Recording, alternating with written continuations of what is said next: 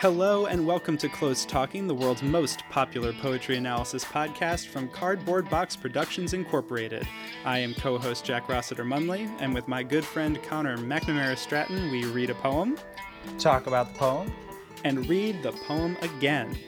Before we get into today's selection, a quick note that if you like what we do here at Close Talking and have a spare minute of your time, it would mean the world to us if you would give the podcast a rating and review on Apple Podcasts. Those ratings and reviews help boost us up the algorithm and find new listeners. And if you have suggestions for future episodes or comments on this one, you can send us an email at closetalkingpoetry@gmail.com. And you can also find us on social media. On Twitter, the show is @CloseTalking. I am @Jack Rossiter Munn, and Connor is @Connor M. Stratton.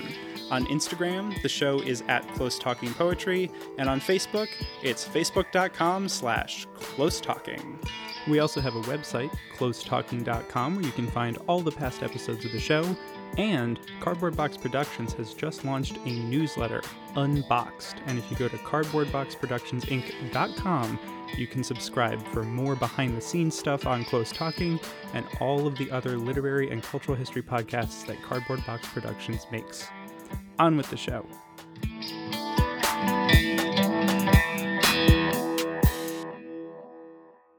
Hello and welcome to this all-new episode of Close Talking. I am one of your co-hosts, Jack Rossiter Munley. And I am your other co-host, Connor McNamara Stratton. And we have gotten together today to discuss a wonderful poem, as we always do. The poem is Beckoned by Forrest Gander. Woo woo. Woo woo. The name Forrest Gander is probably familiar to you if you are a poetry aficionado. Because you're not an aficionado. That's okay. Yeah, that's fine too. You don't got to be an aficionado. You could just be a fish. Yes. But fewer fish than aficionados have heard of Forrest Gander. This has been studied. I dare say fewer fish listen to this podcast than aficionados. But that's true. So poetry aficionado or otherwise, Gander is pretty well known. Most likely you would have heard of him because in 2018 he won the Pulitzer Prize for Poetry. Pretty big deal for the collection Be With. But that's not all. Gander's been around for quite a while, doing a lot of pretty cool poetry stuff. And in that time has also won, has been a Guggenheim Fellow, NEA Fellowship, just a lot of different awards and prizes and fellowships. And in addition to writing poetry, also has done a lot of translation work and essays. Probably most notably has done a bunch of translations of Neruda, and also did a collection, Mouth to Mouth, Poems by 12 Contemporary Mexican Women, which was back in the 90s, I believe that came out. So a lot of different kinds of poetic work for a very long time. Also, I was very excited when I came across this, doing some background for this episode, a book called Red Start, an Ecological Poetics, that was done in collaboration with an Australian poet. Hi. The land down under is everywhere. For new listeners to Close Talking, Jack is a man of many and deep investments in assorted topics. Some are long-standing, like Bruce Springsteen. Yeah. Others are more recent, and one the continent, the cultures, and the people of Australia has concerned my fellow co-host Jack Rossiter Munley for what seems like it's been a solid year at this point, maybe. I don't know. Much, yeah. It's okay. About a year. I don't know. It's just the thing. It's not even like I'm consumed by a need to go there as soon as possible. I'd like to go sometime, but it's just like, wow, Australia's everywhere. So yeah, Red Start and Ecological Poetics. Part of that is because Gander also has a background in geology. So, it'll come up in our discussion of this poem, but also generally in his work, there's a lot of kind of natural world geology stuff that crosses over. And I'm interested. I have not had a chance to read anything from that book yet, but it sounds like a really interesting melding of sort of science and poetry, and thinking about poetry in the context of ecology and obviously, climate change and climate crisis. So a convergence of many different interests, which I know you also share. So I'll be sure to report back. Yeah, no, that sounds great. He also was married to another very legendary poet, C.D. Wright, who passed away a few years ago. And then this book kind of revolves around Be With the loss of his partner. Yes, and the title for this book comes from the dedication of the posthumous book of Wright's that came out.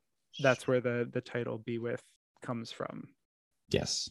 And obviously, like a lot of what the book is dealing with is that loss and grief. And I think that you will hear that in this poem. This is Beckoned by Forrest Gander. At which point my grief sounds ricocheted outside of language. Something like a drifting swarm of bees. At which point, in the tetric silence that followed, I was swarmed by those bees and lost consciousness. At which point, there was no way out for me either. At which point, I carried on in a semi-coma, dreaming I was awake, avoiding friends and plucking stingers from my face and arms. At which point, her voice was pinned to a backdrop of vaporous color. At which point, the crane's bustles flared. At which point, coming to, I knew I'd pay the whole flagpole fare. At which point the driver turned and said, "It doesn't need to be your fault for it to break you." At which point, without any lurching commencement, he began to play a vulture bone flute. At which point I grew old, and it was like ripping open the beehive with my hands again. At which point I conceived a realm more real than life. At which point there was at least some possibility in which I didn't believe, of being with her once more. And that's the poem Beckoned. Yes. It's a beautiful one. Very beautiful, very intense. Yeah, as you noted, this collection, and obviously this poem is dealing with the unexpected loss of Gander's partner.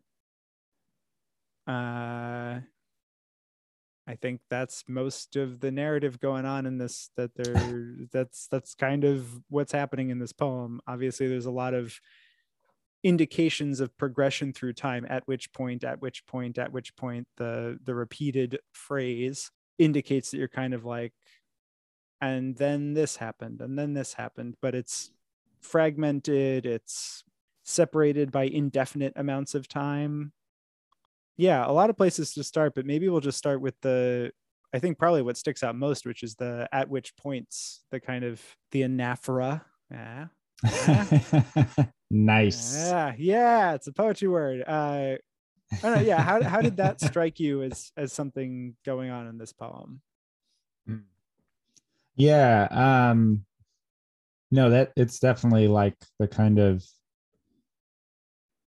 one of the most sort of clear choices in the poem, and it structures a lot of it. So on the one hand, I think you're right that it's kind of like you get the sense that, like the image that came to my mind when I was reading this poem, it's not like in general, but like I was sort of thinking about the emotional state of grief that is kind of being captured here, of like a kind of like I feel like in movies and shows there's like some like bad thing happens, and then the like main character is like walking through life sort of like in a numb dream state, and you kind of like like it's often like a montage and that they're kind of just like doing the thing like in a rote way, basically. Um, and there's there's a lot of different elements, but to me, the at which points it's like we're in like grief montage time where it's just like the like time in terms of what you're doing in your life is not what's actually like structuring you. It's just it's the world of the grief is so massive and overwhelming that that's what you're like marking things by, in a way. So then you like, it's like you're just kind of teleporting from place to place, in this place or that. And I feel like it helps give the poem that sense of kind of going through life like consumed by this feeling. But then and then I think the other part of it is just the rhythmic anaphora, like repetition happening again and again, creates this kind of incantation and like kind of I don't know, this almost trancy like thing of the poem that carries it through and gives it a kind of like some of its intensity, I think. I don't know. Yeah, I think that's really right, because you're right. It is this sense of like sort of sleepwalking. I mean, it literally says, "I carried on in a semi-coma, dreaming I was awake, avoiding friends and puking, plucking stingers from my face and arms." There is this just suspended sense of indefinite, huge amounts of time passing, and then you just kind of flash into these moments that stick out. And I think that is, you're right, that's what those kinds of montages in movies and TV shows do so well. And it also is like an element of what folks describe when there are these kinds of major grief disruptions to life, where it's like, I don't remember a lot from that year. There's like flashes, and that's about it, because mostly it was just like going through the motions of existence. um I don't know if you've been watching the Marvel television series Moon Knight, which is coming out right now on Disney Plus. In Moon Knight, the new series starring Oscar Isaac, it's a character who is inhabited by multiple personalities and is maybe the servant of an ancient Egyptian god, whatever. But like, what happens in the series is mild mannered shop assistant Stephen Grant will be running and being like, "Oh my goodness, I don't know what's going on. I'm Stephen Grant." And then it's just like, bap, bap, bap, bap, bap, bap, like little shuddering camera. And then all of a sudden he's like in another country, surrounded, like driving 100 miles an hour down a freeway. He's like, "Oh my God, I'm Stephen Grant. And I didn't know how I got here. This is freaking me out. I'm losing my marbles. I'm Stephen." It's just like, bap, bap, bap, bap, bap.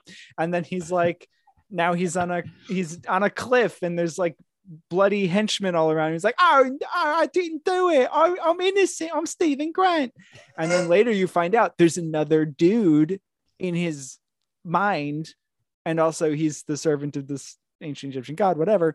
But this other guy's like, "I'm here to take care of business. I'm a mercenary and I'm up to no good. Or maybe I'm up to good.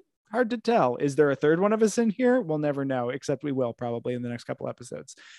The point is, this reminded me very much of that, because the way that they've done it in the Moon Knight series is that they tend to show up in these like really intense scenarios where this, bumbling person is just like, what's going on here?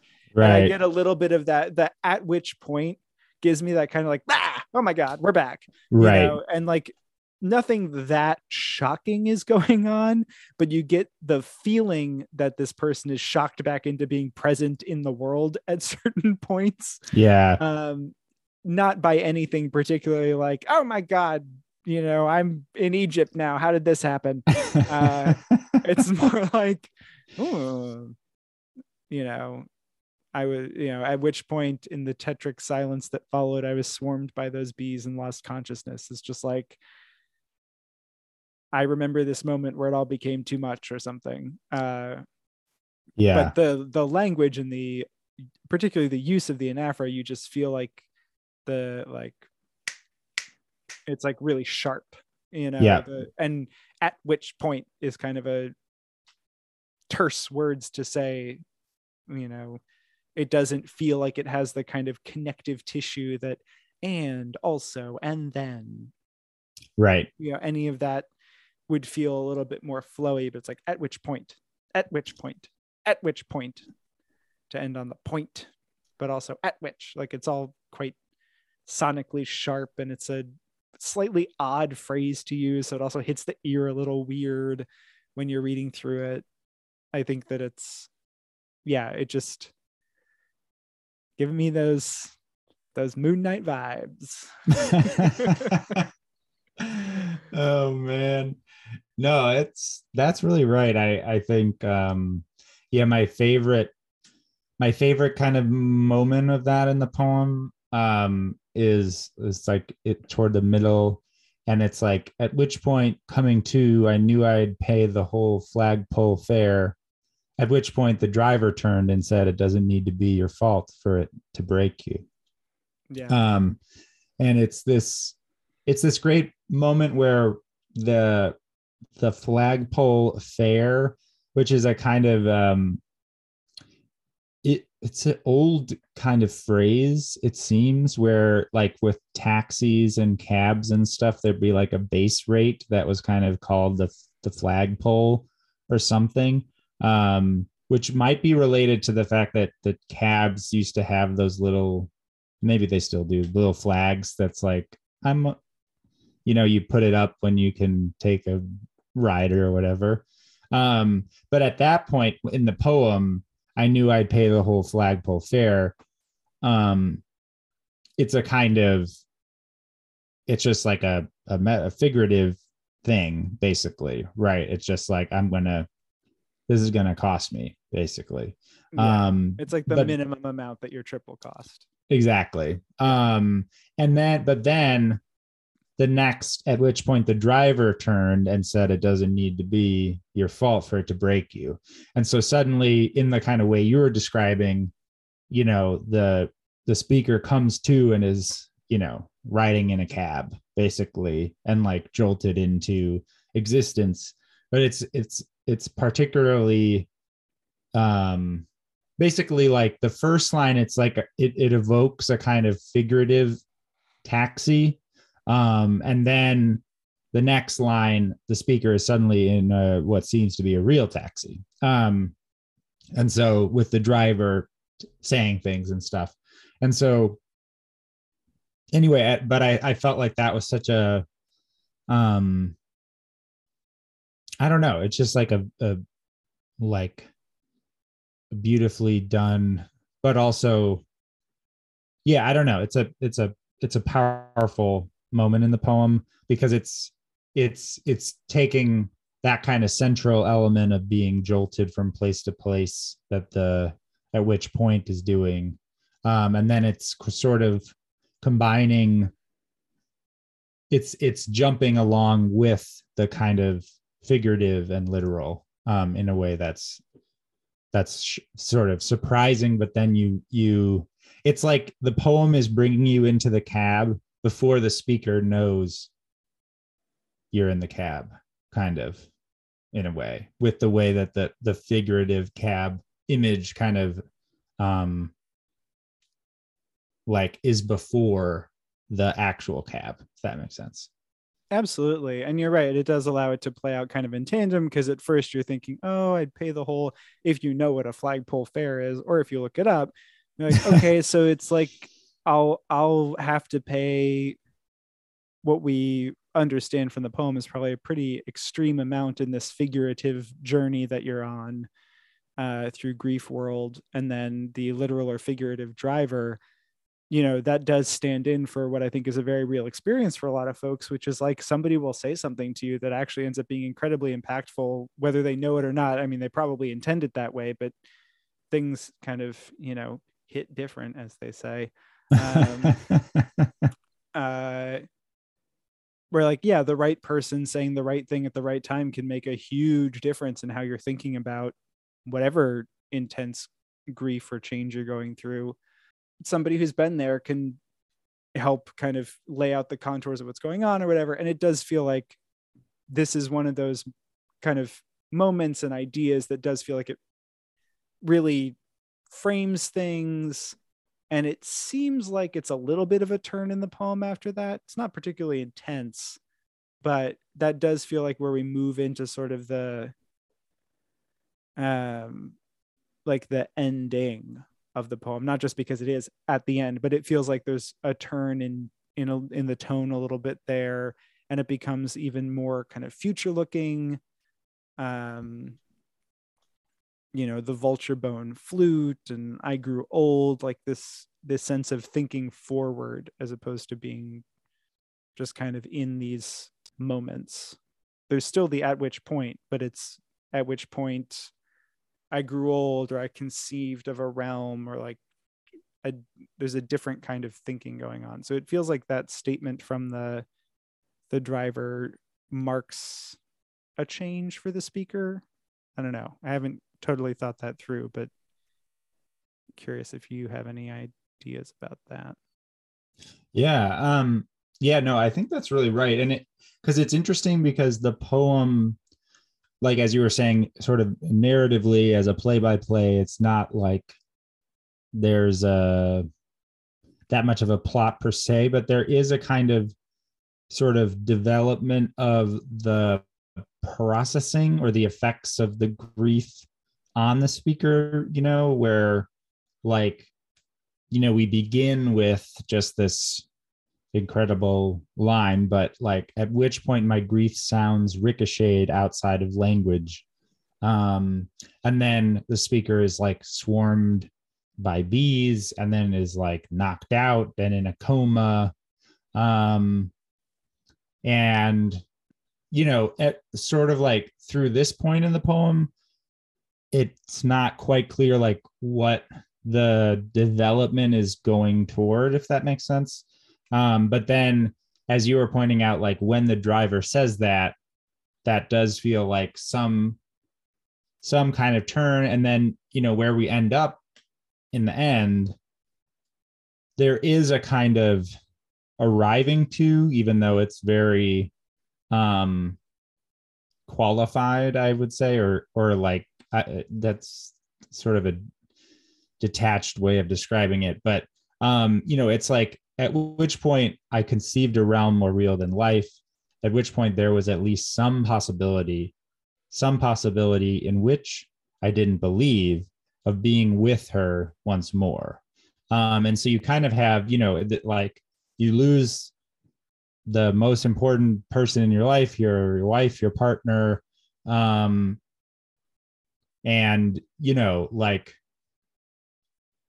it's, and then with the title Beckoned, it's kind of this sense of like beckoned both like by whom or what, but also like beckoned to what, and like of being with her once more. That's the obvious impossibility that's sort of causing, as you're saying, everyone grieves differently. And so there's so many different dynamics and like ways of processing and like that, from who the person was in your life to who you are to like where things were to your own personality or whatever. But like it's at the end, it's like creating a world, right? Like at which point I conceived a realm more real than life. And there's this kind of, how can I be with her as much as like one can, since you can't actually. It's that when I think that yeah, that more real than life also really struck me, because it probably does on some level feel more real to imagine the life you expected to have, like particularly when it's an unexpected loss like this. Like you thought there was going to be the rest of life. Thinking about that feels more real than the reality you're stuck in. Exactly. Yeah. Yeah. And like, and I said like qualified, of course, because there's there's at least some possibility, and then it's like some possibility in which I didn't believe of being with her once more, which is just kind of like a very like intense, but it's like a complicated, but it intuitively makes sense to me, where like you're, the best the speaker can do, and that's sort of like why it's so painful, I think, to read and engage with, but like is a possibility of being with this person, but not just but you don't even believe that it is. You don't believe in the possibility. You're just aware of it in a way. And I thought that's kind of like such an interesting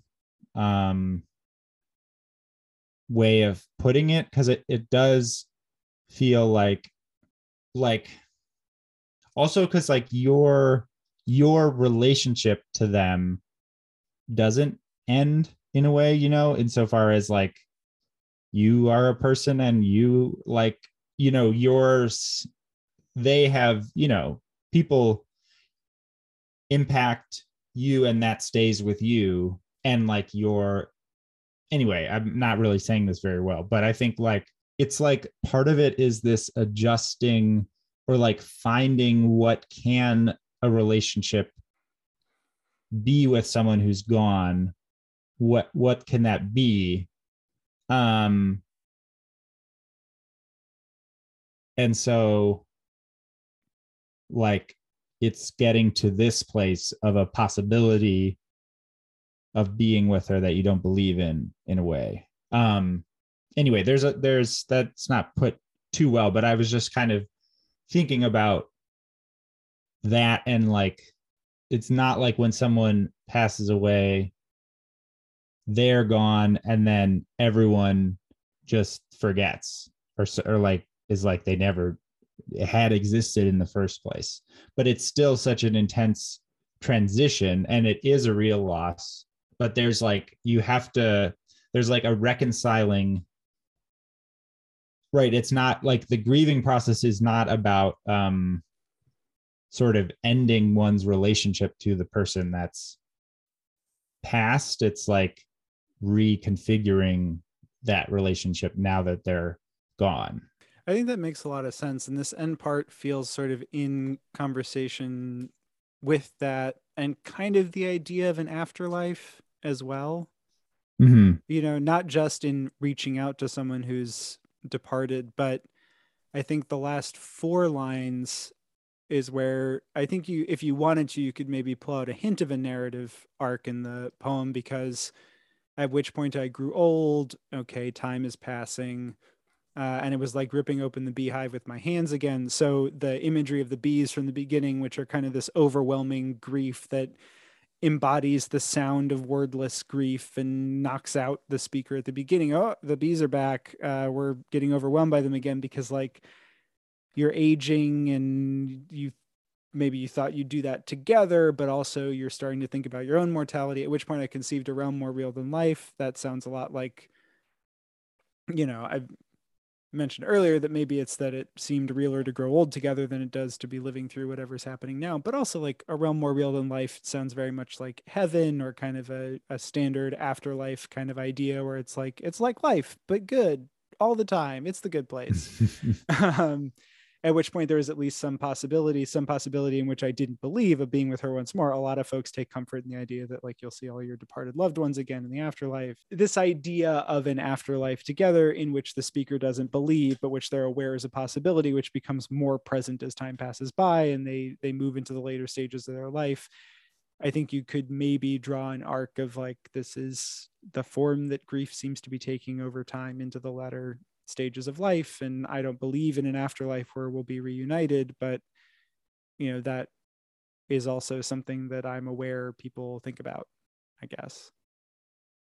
Yeah, no, I think that's really right. I think that's really right. And I think to kind of go back to what your original question is that I don't think I even answered about at which point the driver turned part, like I feel like part of the emotional reckoning, like that is a kind of, it's sort of, it doesn't need to be your fault for it to break you, like, you know, this particular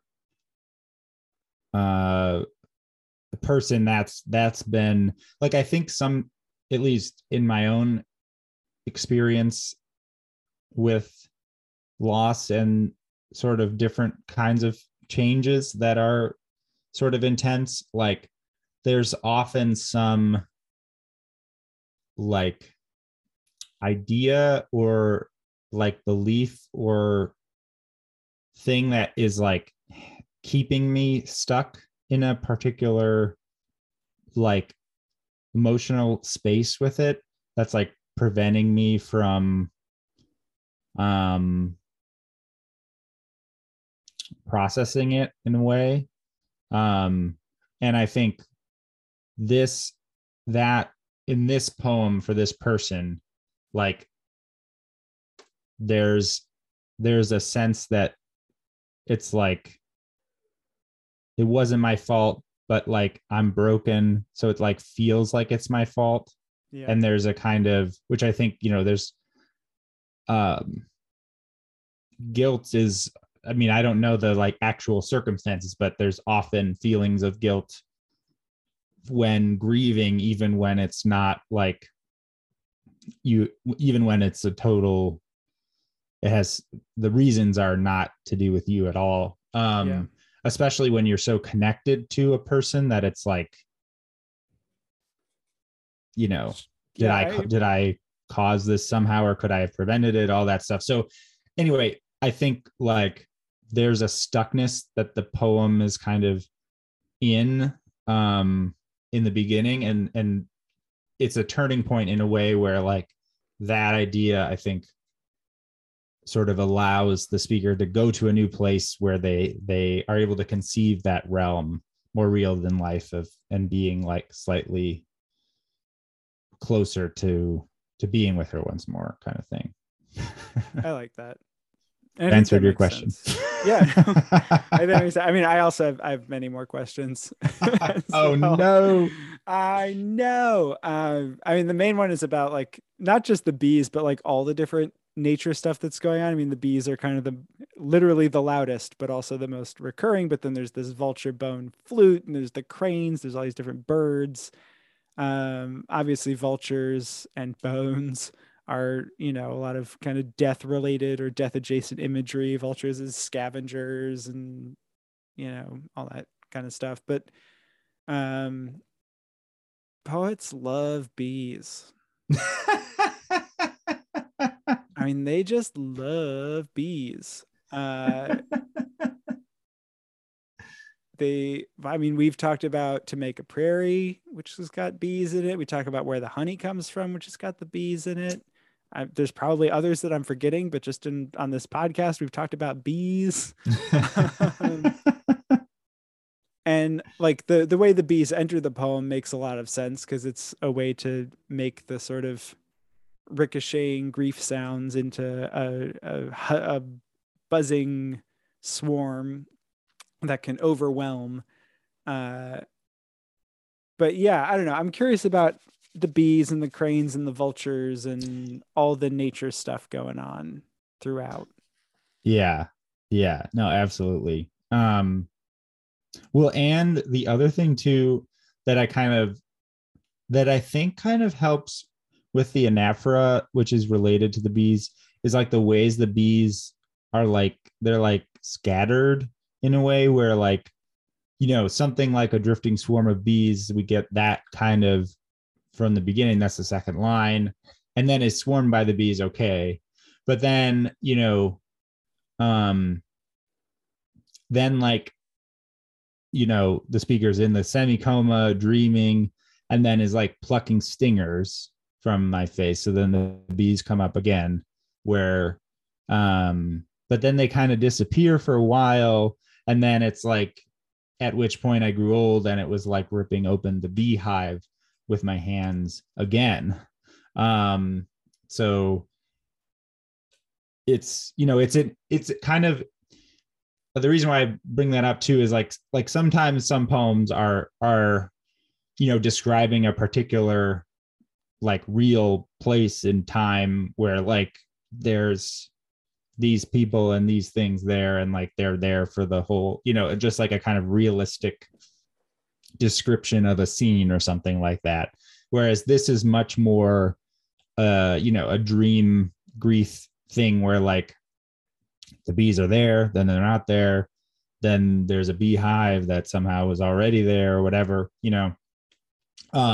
So that's like just saying like they're, anyway, I think it works for the poem, but it's an interesting kind of way that the images are existing, I guess. I mean, to me, let's see, not the easiest, but the vulture bone flute. Yeah. And I'm sure maybe you know more about this than I do, but like some of the oldest flutes, I think maybe one of the oldest that's been discovered was made with vulture bones. And generally bone flutes are like one of the first instruments that people made, at least as far as we know at this point, 40,000 years ago or something like that. So like in addition to the bones and the vulture like scavenger aspect, there's also this kind of like this driver playing, like the first, and it being described as without lurching commencement. There's this kind of like ancient music, like like a funeral song, basically, is kind of the idea that I'm getting, and the fact that it's this vulture bone flute, it makes it feel like the pain is as ancient as the instrument itself in a way. And the bees are, it's, gosh, I mean, what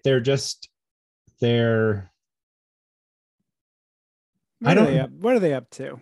Because you're right. I mean, the vulture bone flute, like, yeah, that is, you're right. That is an actual reference to like the real fact that the oldest known musical instrument is a flute made out of a vulture bone. It's like 35,000 years old. It's a real thing.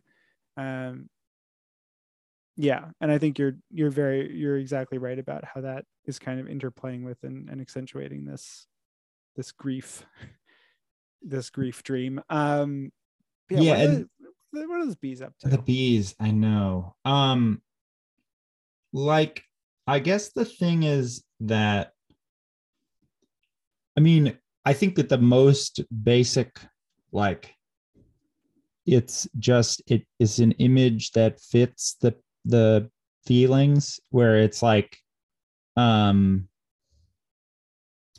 this kind of painful like assault of irritation, capable of overwhelming or just being annoying. Like there's a lot of variety. Yeah, no, and it reminds me of the book Be With was written about in the New Yorker when it came out, and they say in the review, so in Be With, Gander is at once adamant about the ineffability of grief and committed to getting his inchoate grief sounds somehow into words.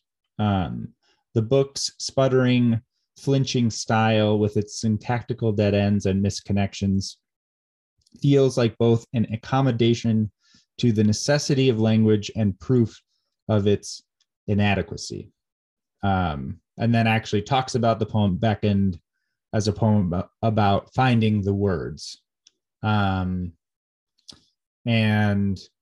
anyway, I felt like that captured some of what this poem is doing and is about, and especially the way it begins, of like, at which point my grief sounds ricocheted outside of language. And that, to me, like, there's something in when the feeling is that intense that it like feels like it can't be described.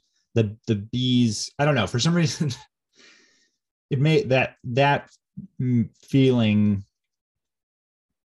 does just like feel like it can be a bunch of bees just attacking you, basically. I don't know, the kind of the swarm aspect where it's like not this, it's not like a needle sharply like going into your skin that's like, oh, this is like the pain and this is where it is and this is why it is.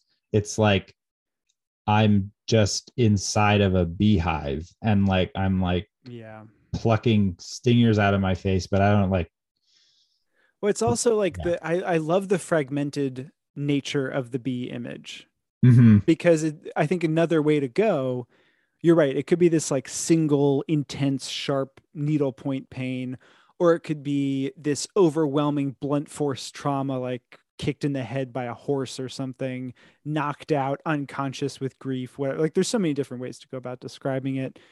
I know I have clumsily written about it on several occasions. um it's hard to do, but like yeah, and I like that the poem isn't afraid to also like extend the bee metaphor in certain places. So it's not just bees, it's not just the swarm of bees. You also get plucking the stingers from my face and arms. You also get the hive showing up later. Like the bees aren't just the bees, they're also the whole ecology of bees as a kind of ecology of grief at different points. And you could do that obviously with anything. You could figure out the different elements, like, oh, it's the horse, it's the horseshoe, it's the hoof, it's the stall, it's the barn, it's whatever. Um, but I feel like I keep coming back to the bees as plural bees, basically. Like it's the swarm, it's the cumulative effect of all the little things. Um, it's a little bit like Warren Zevon has the song "Keep Me in Your Heart" for a while, Mm. and one of the like it sort of gets at this idea, like he wrote it when he was dying, basically, and thinking about like how would somebody remember him, and it's like sometimes when you're doing simple things around the house, maybe you'll think of me and smile. I'm tied to you like the buttons on your blouse or something. Like it's all these little everyday things that are very accurate, kind of minor descriptors of all the little ways you notice somebody is no longer around. And I feel like the plurality of bees gets at that. It's all these different little things. Yeah, no, I think that's really right. And sometimes they can gang up on you and knock you out. Yeah. It's kind of where things start, right? It's like, Yeah. They get together, something like a drifting swarm of bees, at which point in the tetric silence that followed, I was swarmed by those bees and lost consciousness. Yep. There you go. Yeah. No, absolutely. Absolutely. And in a way it feels, yeah, I don't know, just all the other images too are, there's just so many evocative like phrases and images, and just like at which point in the tetric silence that follows, and like tetric, like Yeah. I had to look that up, but I guess like acids, there could be like tetric acids that's not really used that much, but it's kind of like bitter basically, or like morose almost or something. But like just thinking of the harshness of a tetric silence is very, I don't know. And then like at which point her voice was pinned to a backdrop of vaporous color, which feels like there's not bees in that, but it's like the kind of the backdrop of vaporous color. It feels like the kind of blurry, and the fact that they're pinned, which like comes after the stingers. I mean, it's not the same, but like there's a sharp. I like for a moment, I like imagined that the voice is pinned with the bee stingers or something to this backdrop or whatever. But there's a similar kind of blurry antagonism there that you're stuck with. And it's not, I don't know. And like vaporous backdrop is so, yeah. Anyway, it's like, ugh. And there's also like, along with that, I was just thinking about how you brought up the at which point sounds that are so sharp. There's a really interesting mix of sharp and non-sharp moments in the sounds, I think, a little bit, where like there are the moments of at which point, which is harsh, and there's sort of moments that like are similar, where there's the tetric silence and like plucking stingers, from my face and arms. But then there are, it was interesting. It reminded me of our conversation with Michael Kleber Diggs and the Gwendolyn Brooks poem Sunset in the City, and how that poem like is it's not like a formal sonnet, so it doesn't have like a set rhyme scheme, but then there are points that clearly rhyme in a kind of like formal way, but it just kind of like goes in and out. And I actually noticed that here, and I feel like it sort of builds up to it, and kind of builds up to the turning point that you said, where so I mean, there's like at which point I carried on a semicoma, dreaming I was awake, avoiding friends and puking, plucking stingers from my face and arms. And here I'm hearing a little bit with the ers and the arms, a little bit. And then at which point her voice was pinned to a backdrop of vaporous color. And then the R's feel like they're coming back again, especially in that vaporous color. And the arms and the color, they're not rhymes at this point, but there's some similar sounds.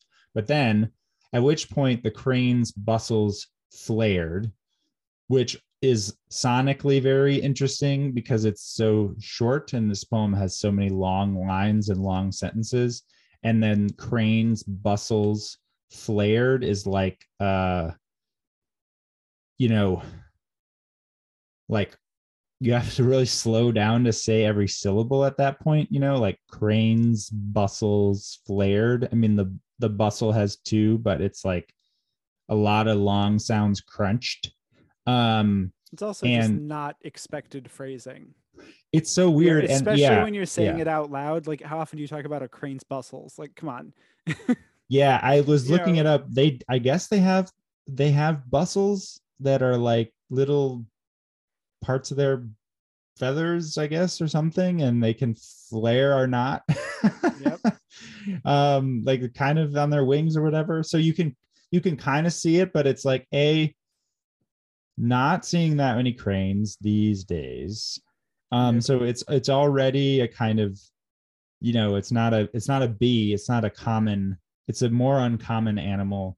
Then the bustles is also, it's like, I don't know that much about crane anatomy, so that's the part of it. But then also, like, I do hear bustle in a different context, like we're hustling and bustling or whatever. I mean, all a bustle. Yeah.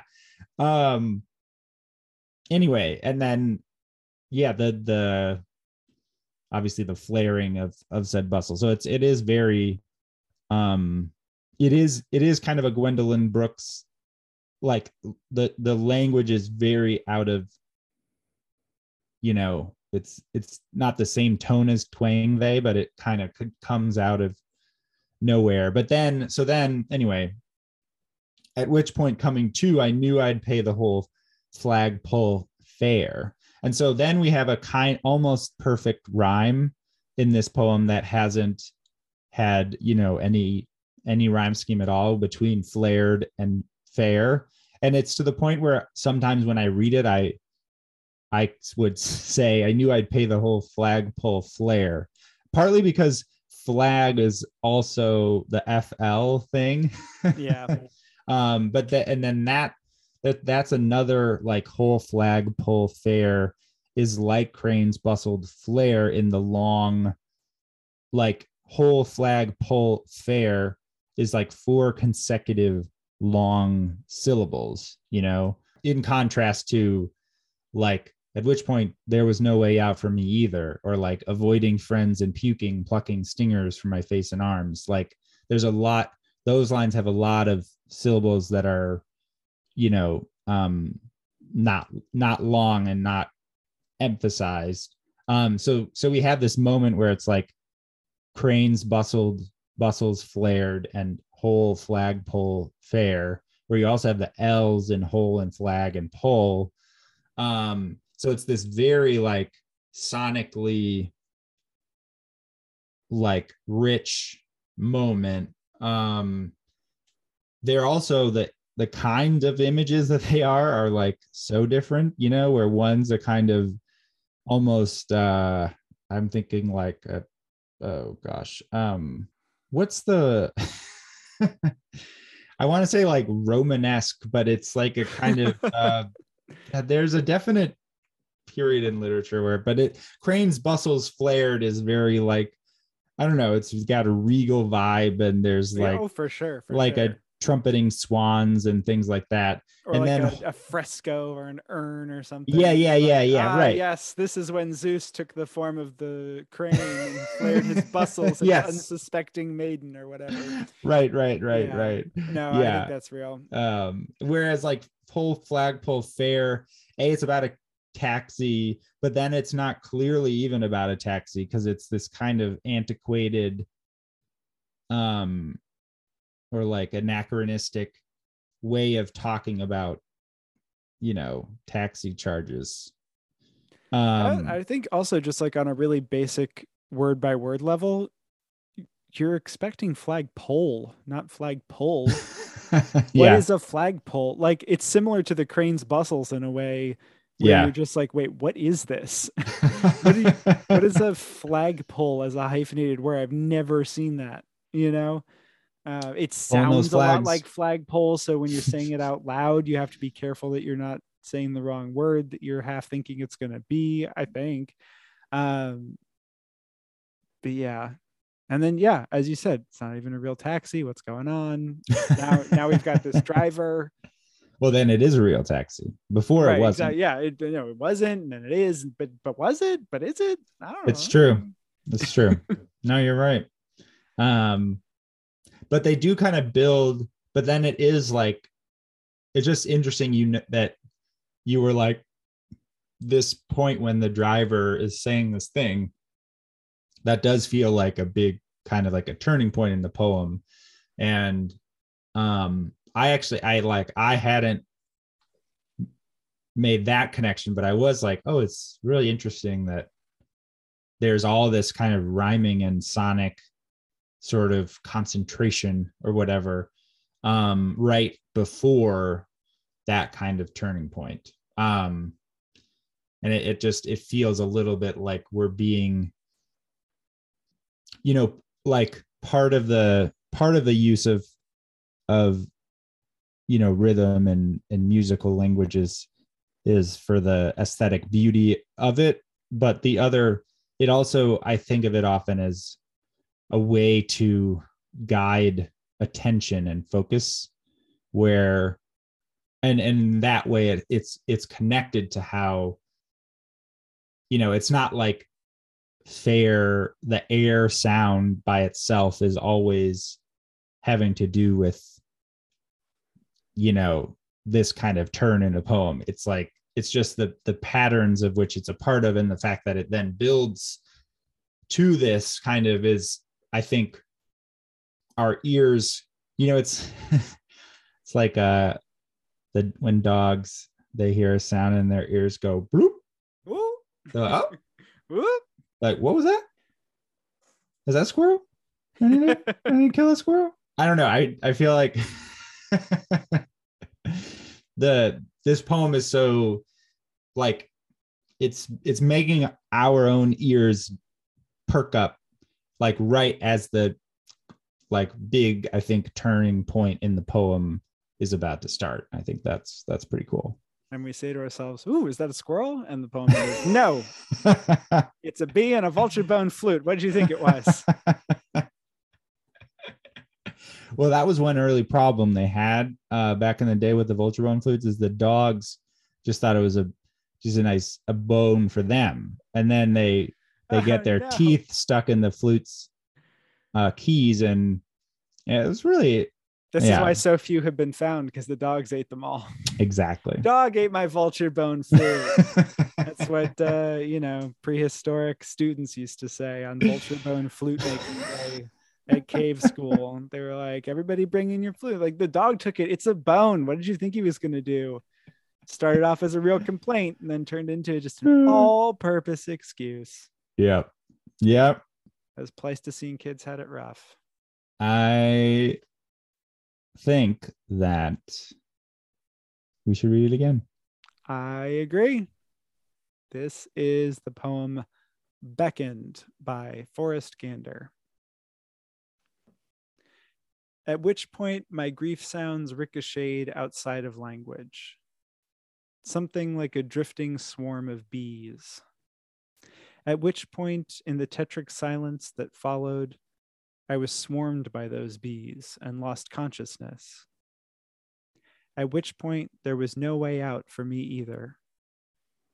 At which point, I carried on in a semi-coma, dreaming I was awake, avoiding friends and plucking stingers from my face and arms. At which point, her voice was pinned to a backdrop of vaporous color. At which point, the crane's bustles flared. At which point, coming to, I knew I'd pay the whole flagpole fare. At which point, the driver turned and said, "It doesn't need to be your fault for it to break you." At which point, without any lurching commencement, he began to play a vulture bone flute. At which point I grew old, and it was like ripping open the beehive with my hands again. At which point I conceived a realm more real than life. At which point there was at least some possibility, in which I didn't believe, of being with her once more.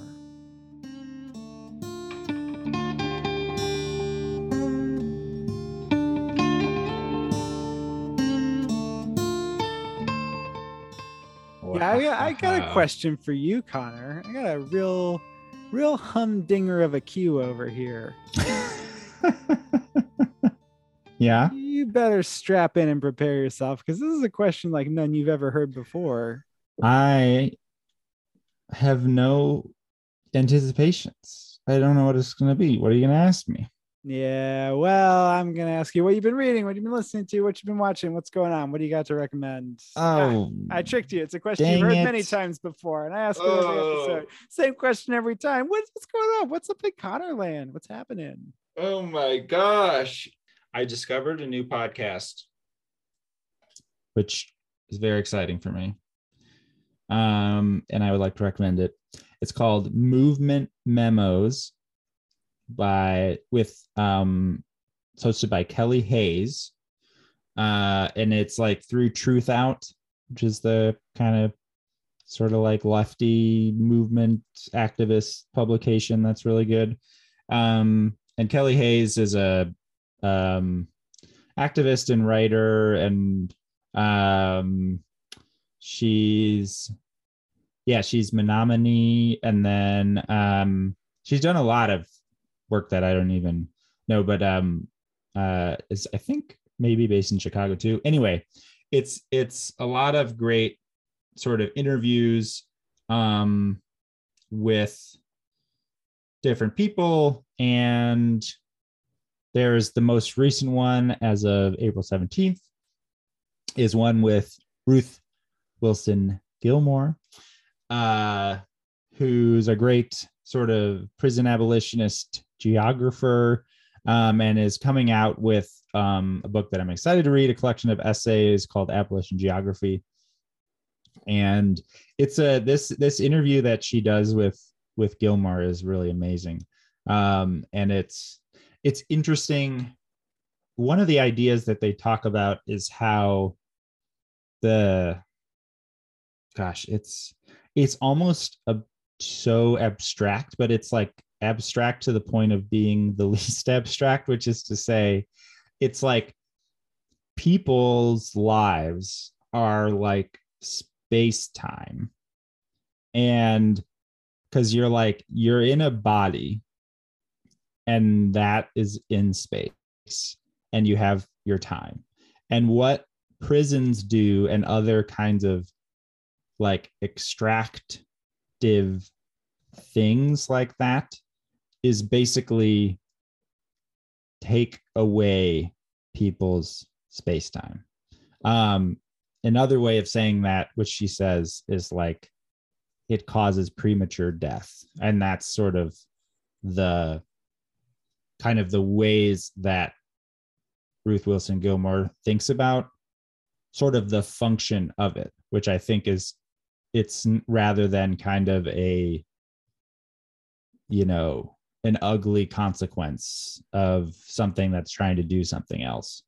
But then she also talks about how, and I need to like re-listen to it because it's kind of profound, but she sort of talks about it in a sense of space-time. And then also is this interview is interesting because it's also thinking about all of that in connection to the climate crisis and how that is kind of a global extraction of space-time from people, because it's basically it's like when Greta Thunberg is like, you're destroying our future, basically. Right, and that which is like what's happening. But anyway, it's really interesting, and I've listened to a few other episodes and they're also really good. So I highly recommend Movement Memos with Kelly Hayes. That sounds really cool. Yeah. I can't wait to listen to that interview. I know you've mentioned it before, but obviously follow the Twitter account Ruth Wilson Gilmore Girls, which is just Ruth Wilson Gilmore quotes on screenshots from Gilmore Girls. It's great stuff. It's so good. Yeah, no, it's really good. It's really, really good.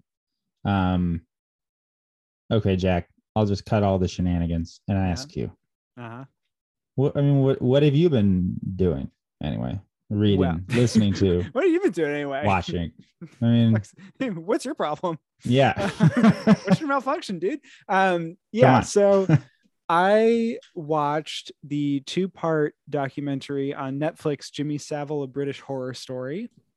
For anybody listening who's not familiar, Jimmy Savile was for like 50 years a beloved TV presence and radio presenter, DJ. Spent most of his career also being a pedophile. And that came to light shortly after his death. But it was one of those things that was like kind of an open secret for folks in the biz. And there was this whole narrative of like, what's this guy up to? I don't know. There's something off about him. And so what the documentary does a really good job of is basically in the 2 parts, both of which are feature length. The first one is pretty much just the story of Jimmy Savile's career. And everybody who goes into watching this documentary knows how bad he is, but it doesn't focus on any of the accusations. It just tells the story of his career. And it acknowledges moments where it's like, this was a little off. This was odd. I worked with him and I didn't understand this, that, or the other thing. But particularly for an American audience that maybe heard of him first through all the pedophilia, this is the part where it kind of tells you the cultural context. But the point is, because it does that, and it's in these 2 parts, like it does a really, really good job of, it never like downplays or tries to tell the story as though like, no one knew. And here's this amazingly talented, whatever. It's like, no, like, you know what the problem is going into it because you're probably aware of what it is. It's called a horror story, but because it traces that history first, it does a really good job of making it so that when you do get to the second part and you do hear like some firsthand accounts from survivors and all this stuff, and like just hundreds of people over decades of public life, because he just volunteered kind of out of nowhere on the back of his celebrity as like an orderly at hospitals. Oh my God. And he would just like take patients off and like molest them and stuff. It's really awful stuff. So definitely a content warning for that. And there are content warnings on the piece itself. And there's information about like where to get help if you are experiencing or have experienced anything like what is described in it. And there's some pretty graphic stuff discussed in it. But it's just like, it's a really well-made telling of a story that I think has a lot of lessons about, you know, the things that get overlooked because somebody's famous or powerful or whatever. Wow. Which I think we see in ways large and small all the time. So yeah, Jimmy Savile, A British Horror Story on Netflix. On a happier note, and I have been very excited to tell you about this, and I'm curious if you already know about this band that I discovered called Cannons. Whoa, no. You know, okay, well. All right. Let me tell you, I like them. So I discovered them purely by happenstance. A song of theirs was suggested to me on YouTube, like the music video, a song which remains, I think, my favorite song of theirs, but I've now listened to a bunch more. And they are just like a very cool kind of, there's no better way to say it than like vibey band. They've got a really kind of like retro-ish, synthy-esque pop vibe, like kind of low-key, really cool. So this is a little bit of the song Hurricane, and also like their video just has a great aesthetic. So this is Hurricane.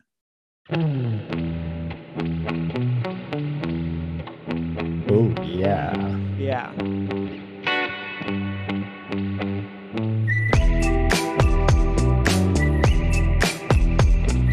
Sure.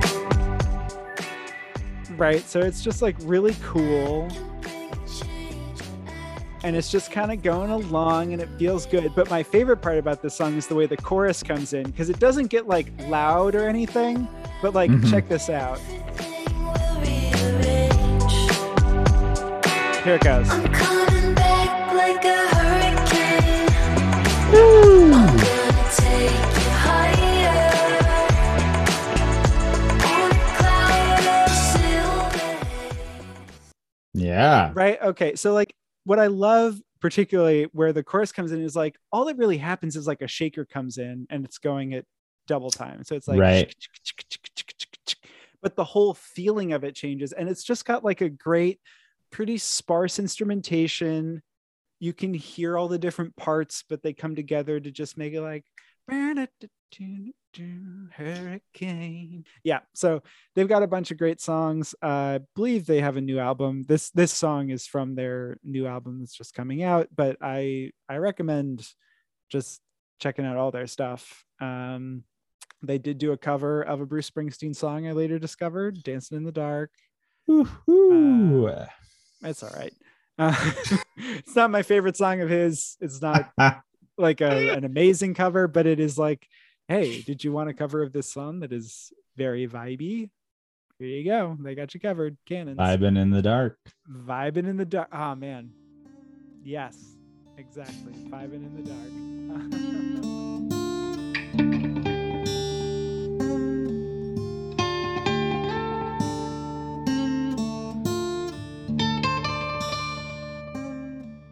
Hello, everybody. Thank you so much for listening. This is co-host Jack Rossiter Munley.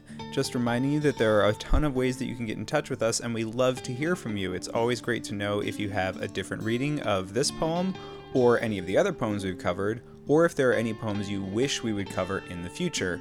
You can send us an email at closetalkingpoetry@gmail.com, or the show and Connor and myself are all on Twitter. That's another great way to connect. I am at Jack Rossiter Munn. Connor is at Connor M. Stratton, and the show is at Close Talking. You can also find us on Instagram at Close Talking Poetry or on Facebook at facebook.com/closetalking. See you next time.